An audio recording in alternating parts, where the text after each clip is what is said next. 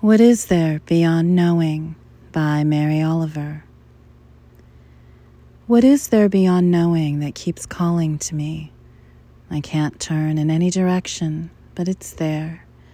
I don't mean the leaves' grip and shine, or even the thrush's silk song, but the far-off fires, for example, of the stars, heaven's slowly turning theater of light, or the wind playful with its breath, or time that's always rushing forward or standing still in the same, what shall I say, moment?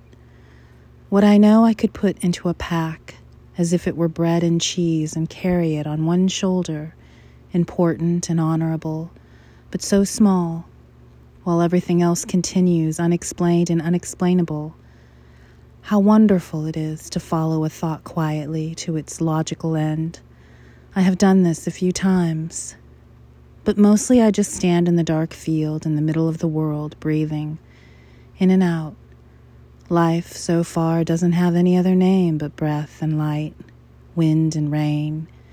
If there's a temple, I haven't found it yet. I simply go on drifting in the heaven of the grass, in the weeds.